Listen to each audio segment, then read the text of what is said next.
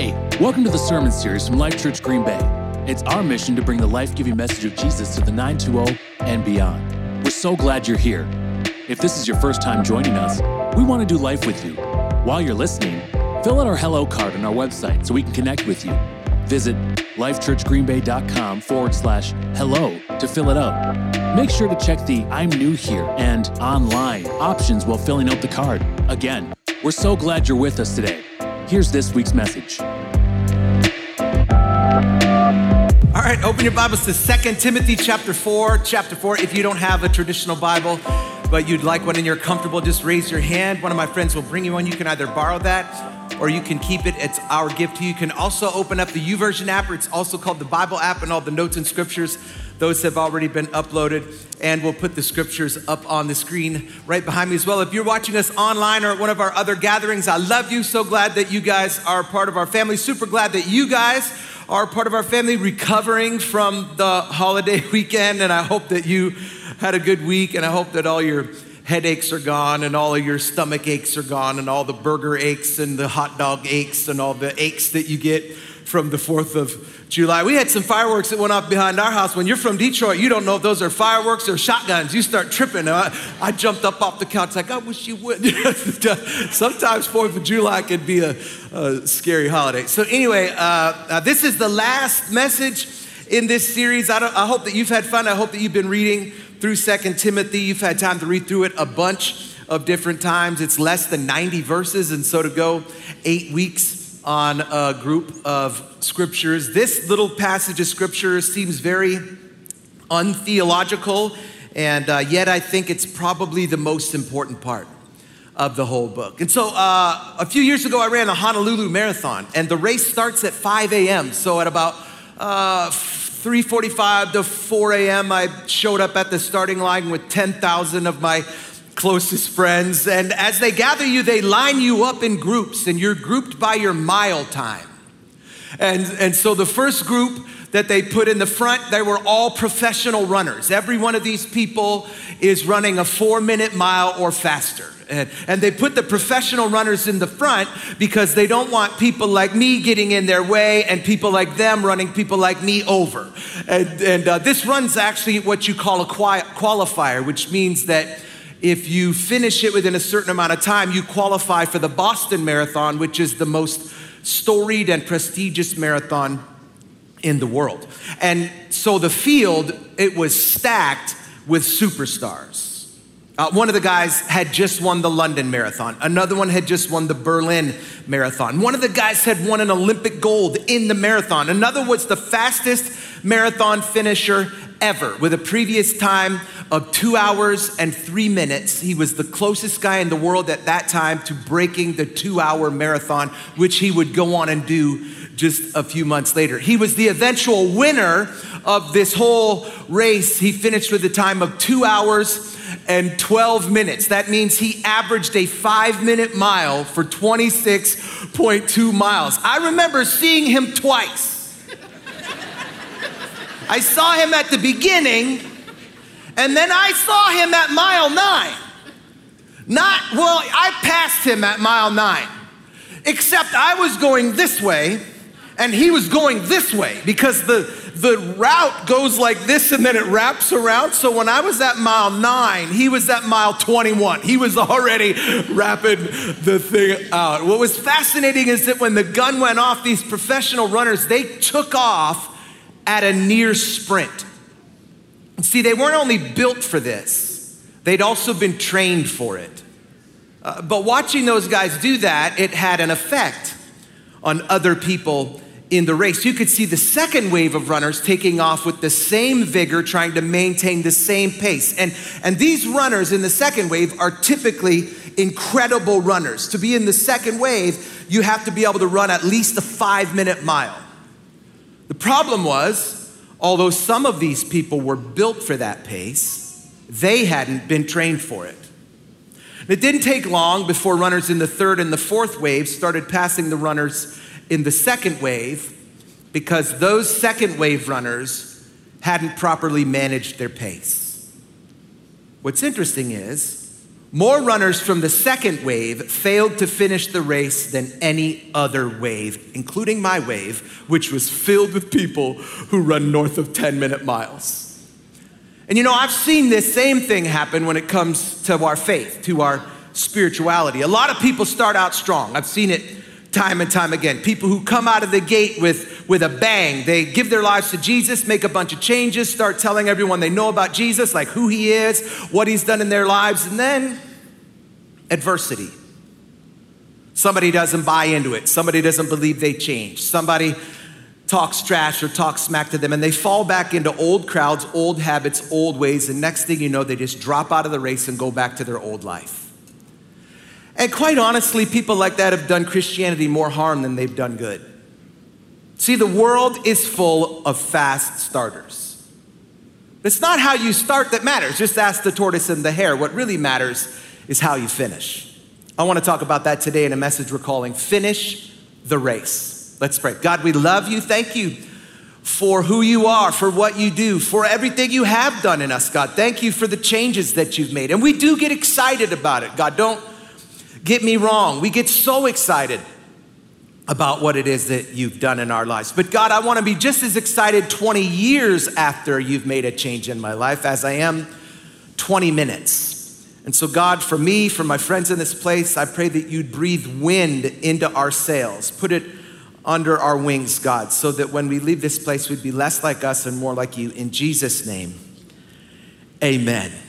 When it came to following Jesus, Paul, who wrote this letter, he was not a fast starter. He actually was relatively late to the game. He'd never met Jesus in the flesh. He hadn't followed him, sat at his feet, witnessed his miracles, listened to his parables. He never drank the wine that he had changed from water. He never heard the Sermon on the Mount.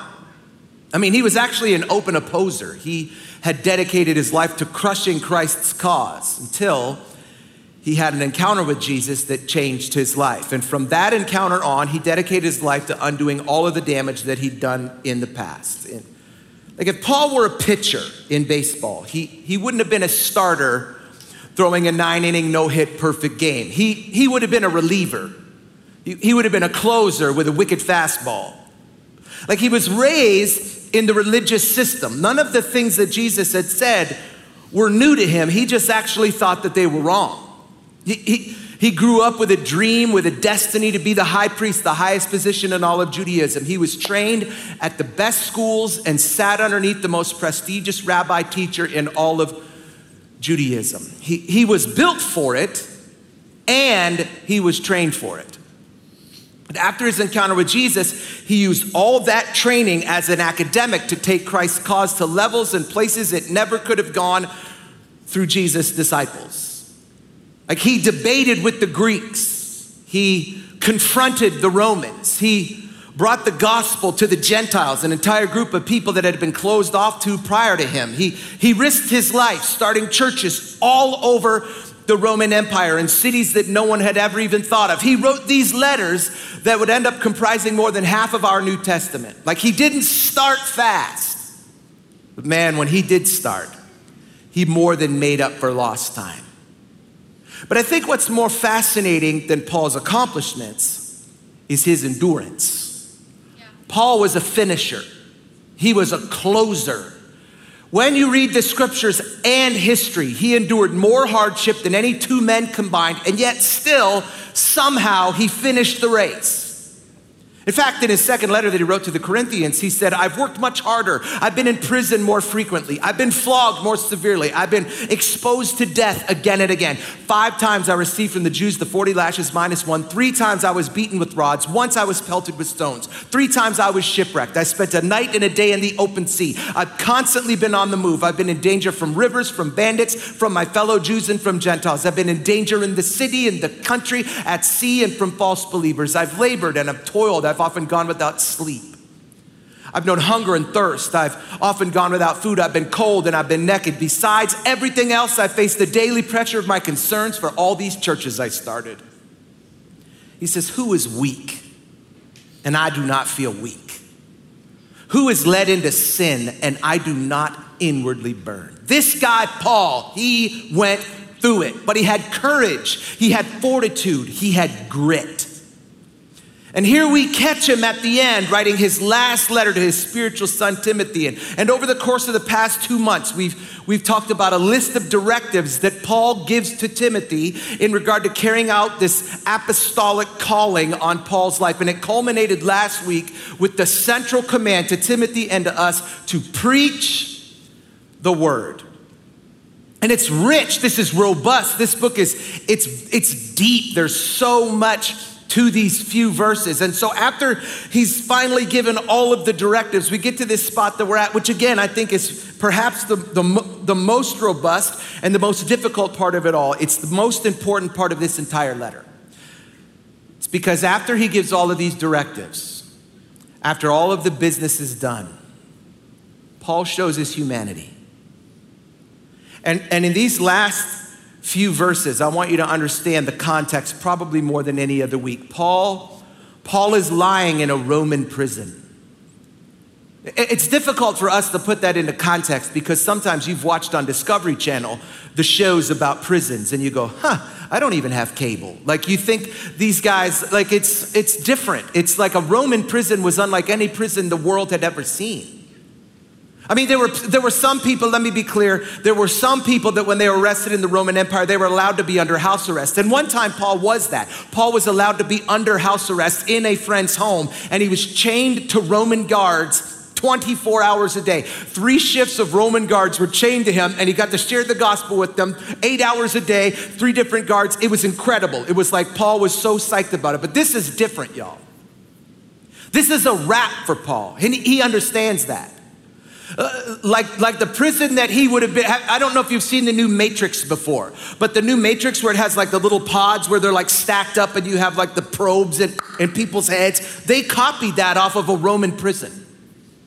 And a Roman prison in Paul's day would have been layers. It would have been stacks. It would have been like coffins of cage that they would have stacked one on top of each other, almost just big enough for a person to lay inside of it. And Paul, you know, he would have had to figure out how was it that he would have written this letter by the little bit of light that was filtering down, because dependent upon the severity of your crime was the level with which you were held on within a Roman prison. So Paul may have been 6 people deep. There's no floor on the prisons. I want you to imagine the grotesqueness of that, the things that can fall and filter down from level 1 to level 6. And Paul finds himself in this prison, this dungeon, this cesspool, this unimaginable end to a prolific life. Cold, lonely, abandoned, well aware that this was the end. And Paul is well aware, because at this point when he writes this letter, he's already stood one trial and he lost. And as a Roman citizen, he understood the outcome. Once you lost the first trial, they didn't do a retrial to let you off. They did a retrial to give you your punishment. And that retrial almost always happened within 1 week. And so Paul has already stood trial. He's already lost. He already knows the outcome. He already knows the fate that awaits. He understands that within a few days of writing this letter, he's going to be dragged to the center of the city and he's going to be executed in some sort of bloodthirsty, barbaric way. As the de facto leader of this Christian movement within the Roman Empire, he knows that he's going to be used as an example, that his death is going to serve like the cutting off of the head of the snake, that he understands that as soon as word spreads of his death, that hundreds of believers across the empire are going to flee the faith in lieu of his faith. And so with all of that in context, in writing to the heir of his ministry, he says, do your best to come to me quickly. And see, when you don't know the backdrop, when you don't know the context, those are just words on a page. They're so two-dimensional. But I want you to understand that when Paul wrote those words, he would have understood that Timothy coming quickly would have been impossible. Like it would have taken Luke, who would have transported these words, who wrote the Gospel of Luke and Acts incidentally. It would have taken Luke weeks to get this letter to Timothy. And then if Timothy would have immediately dropped everything and returned to greet Paul, it would have taken Timothy weeks for him to get back. And Timothy wouldn't have known this.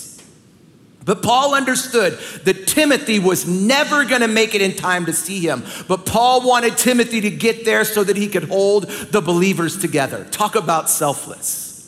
He says, that's just verse 1. He says, so come to me quickly because Demas, because he loved this world, he's deserted me and he's gone to Thessalonica. Crescens, he's gone to Galatia. Titus to Dalmatia. Only Luke is with me. Get Mark, bring him with you because he's helpful in my ministry. I sent Tychicus to Ephesus. Doesn't that sound like a rap song? I sent Tychicus to Ephesus. When you came, bring the cloak that I left with Carpus at Troas and my scrolls, especially the parchments. These are the scriptures.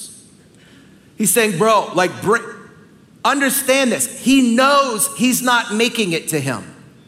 Do you understand what he's saying? All of the things that I've written, all the letters, all of the correspondences, all of the scriptures, the Old Testament scrolls, I need you to bring them to this city. I need you to bring them to the epicenter of the world, to the seat of the greatest kingdom that the world has ever known. Because Alexander the metal worker, he did a great deal of harm to me.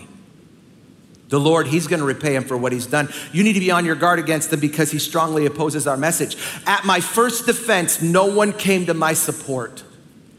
Everyone deserted me. And when I picture that, I think about the embarrassment of that.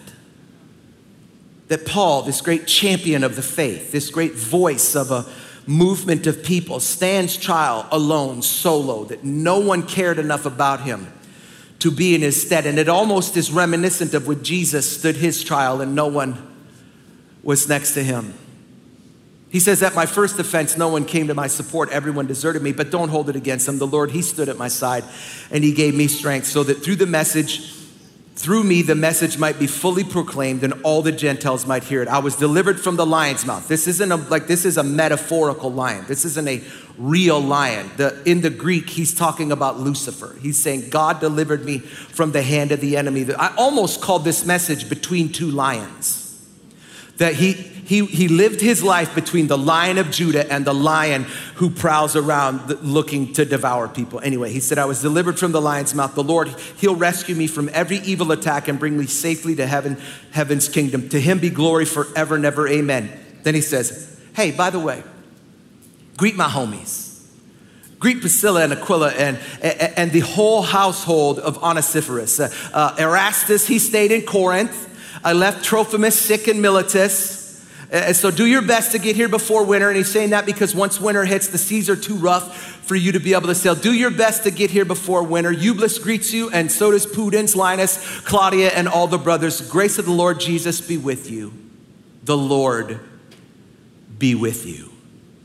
And these final words are Paul's final attempt to finish the race, to hold together what God had started through him, to further his apostolic calling. It's why he lists Crescens, Titus, Tychicus, Carpus, Erastus, and Trophimus. These were all guys that he had either sent to or left at churches to run them and to grow them. Like he was wanting Timothy to understand, these guys, they're not like Demas. These guys, they didn't abandon me. You're going to show up and they're not going to be here, but I need you to understand that I sent them. I need you to understand that this movement that we've started, it doesn't die with me. It's in good hands. Like he's telling Timothy, I want you to take up the mantle of this ministry and take the gospel to places that it had never been, to people it's never been available to. And I think these words are so appropriate for us because in our culture, we are so dependent upon a guy who stands on a stage to be the guy who delivers a message. But I may never meet your neighbors. I may never meet your cousins. I may never meet the people who come to your businesses and your restaurants. Like I may never have an interaction with them. Paul never met 90% of the people who came to faith. He never met you. He never met me. And yet my faith has been founded largely upon three people: Jesus, Paul, and David. I've never met any of them. And yet, the people who you have in your life who I will never meet, if you've been impacted through me, then they should be impacted through you. And so Paul does this thing, like this spreading of what it was that God started through him through a few ways. First, he did it through urgency. There is an urgency to this. I don't know if you recognize this, but it feels like we're in the end times. It feels like if the rapture is a real thing, it could happen today. When did we stop living like Jesus could come back today? Like when I first got saved, I used to want to sin. Like, could we just be like two cats? I didn't stop sinning because I stopped loving sinning. Ooh, I used to love to sin.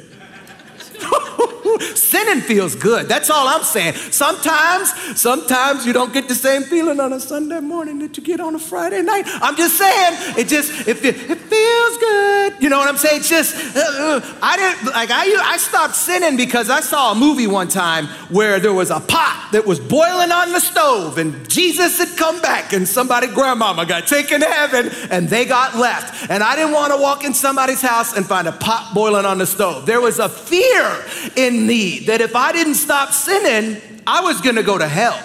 And there was like this urgency that I had in my early faith that I think has been lost on our culture, that we need to live our lives with this urgency that the people in your life, it may be the last opportunity today when you see them at a cookout. It may be the last opportunity that you get to share Jesus. And so Paul, he delivers it with this urgency. Like he says, Timothy, come to me quickly before this thing unravels and the churches splinter. So he does it through urgency. He does it through forgiveness. It's why he says, bring me my cloak. And then he lists Eubulus, Pudens, Linus, and Claudia. These were all followers of Jesus who were currently living in Rome. Like these were people who could have easily brought Paul a cloak, but they didn't because they lacked the courage to do so out of fear of what would have happened to them.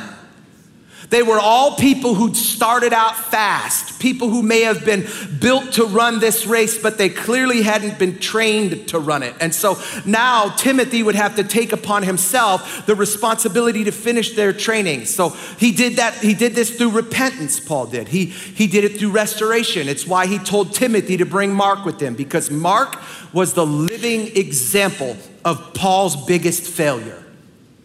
He was the living example of Paul's biggest mistake.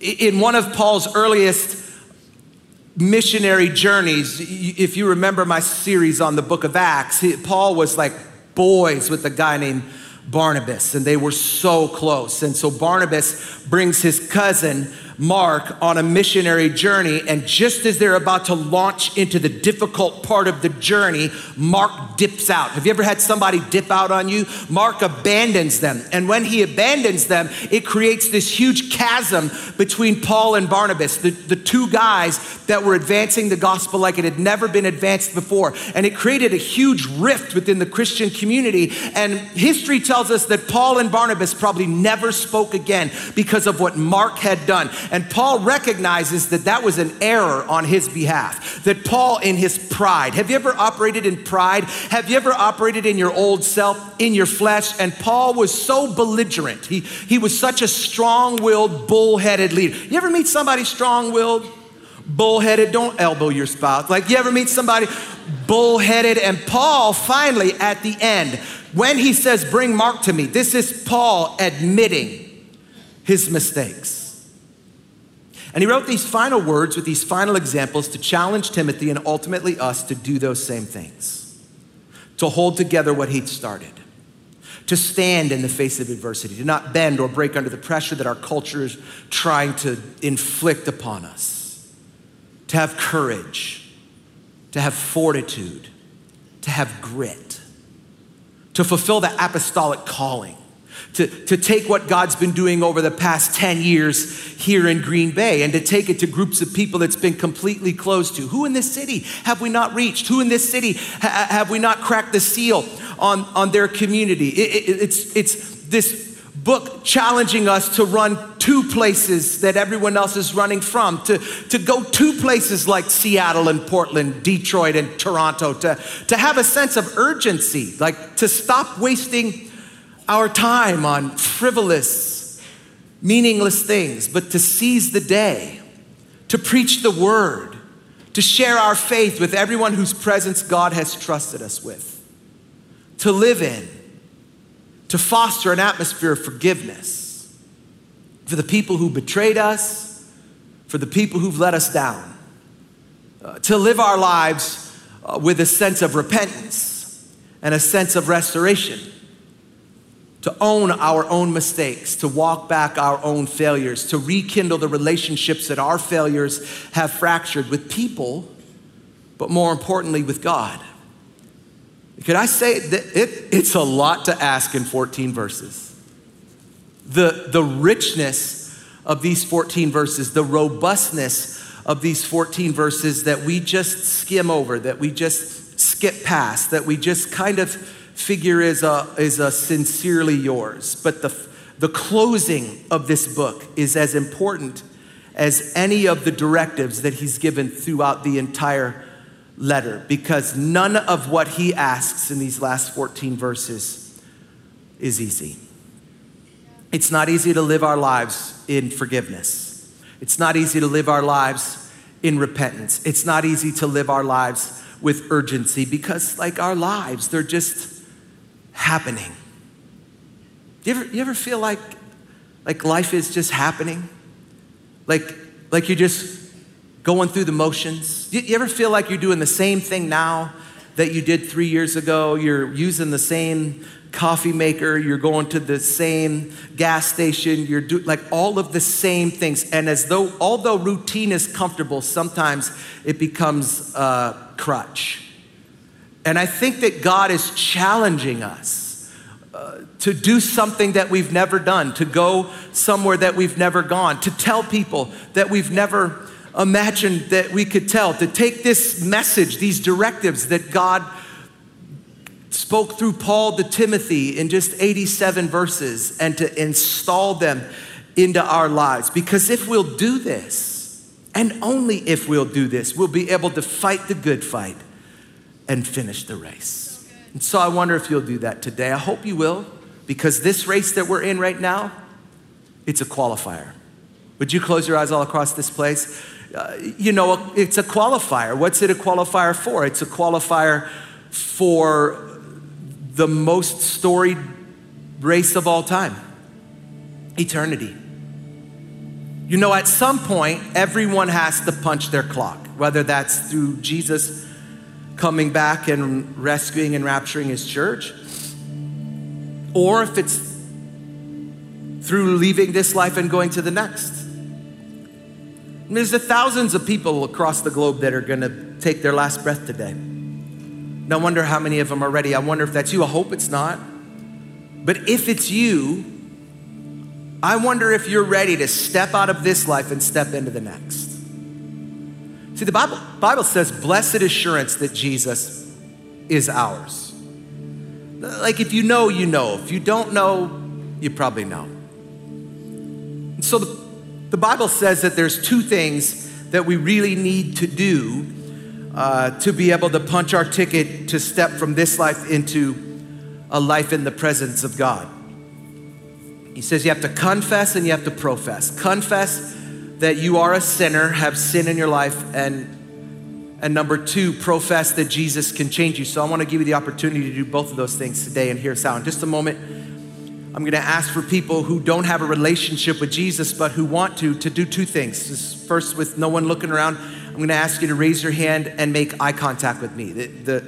Once you've made eye contact with me, you can put your hand down. That's your way of confessing that you have sin in your life. Second, I'm going to say a few lines in a prayer, then I'm going to pause. And when I pause, I'm going to give you the opportunity to repeat what it is that I just said. And if you repeat what it is that I just said and you mean it in your heart, the Bible says that you will be saved. And so this morning, if you're here and you don't have a relationship with Jesus, but you'd like to have one before you leave this place with nobody looking around, would you just raise your hand and make eye contact with me? Thanks. Thanks, thanks, thanks. Okay, with nobody looking around, I'm gonna ask you to say these words. Say, Jesus, I've got sin in my life, but I don't want it anymore. Take it. You can have it. Please forgive me. Come into my life, change me, make me different. Be my Lord, be my Savior, in Jesus' name, amen. With your head still bowed and your eyes still closed, I wonder if you're here and you say, Sean, I'm a Jesus guy or I'm a Jesus girl, but how would I say this? You're in danger of not finishing the race. I don't know if there's doubt in your life. I don't know if there's a habit, if there's a sin, there's, something, an addiction, something that's in your life that you've thought about this. Some of you are in here and you've thought about this week. You're like, man, I'm in danger of, you feel like you're slipping away. That's you and you say, Sean, I'm in danger of finishing the race and I need to recommit with nobody looking around. Would you just raise your hand so that I could see? Yeah, God, for my friends in this place who are so bold and are so honest, I pray for strength. I pray for endurance. I pray for fortitude. I pray for grit in their life. God, we know this is not easy. Pray that you bless them. In Jesus' name, amen. Thanks for joining us this week. Still thinking about the message? Go follow our message recap podcast, Chew on That. The Chew on That podcast is a podcast where Life Church staff chew over the latest messages to dig deeper into our faith. Tap the link in the episode description to have a listen. Hey, thanks for listening to this episode. We'll see you next week.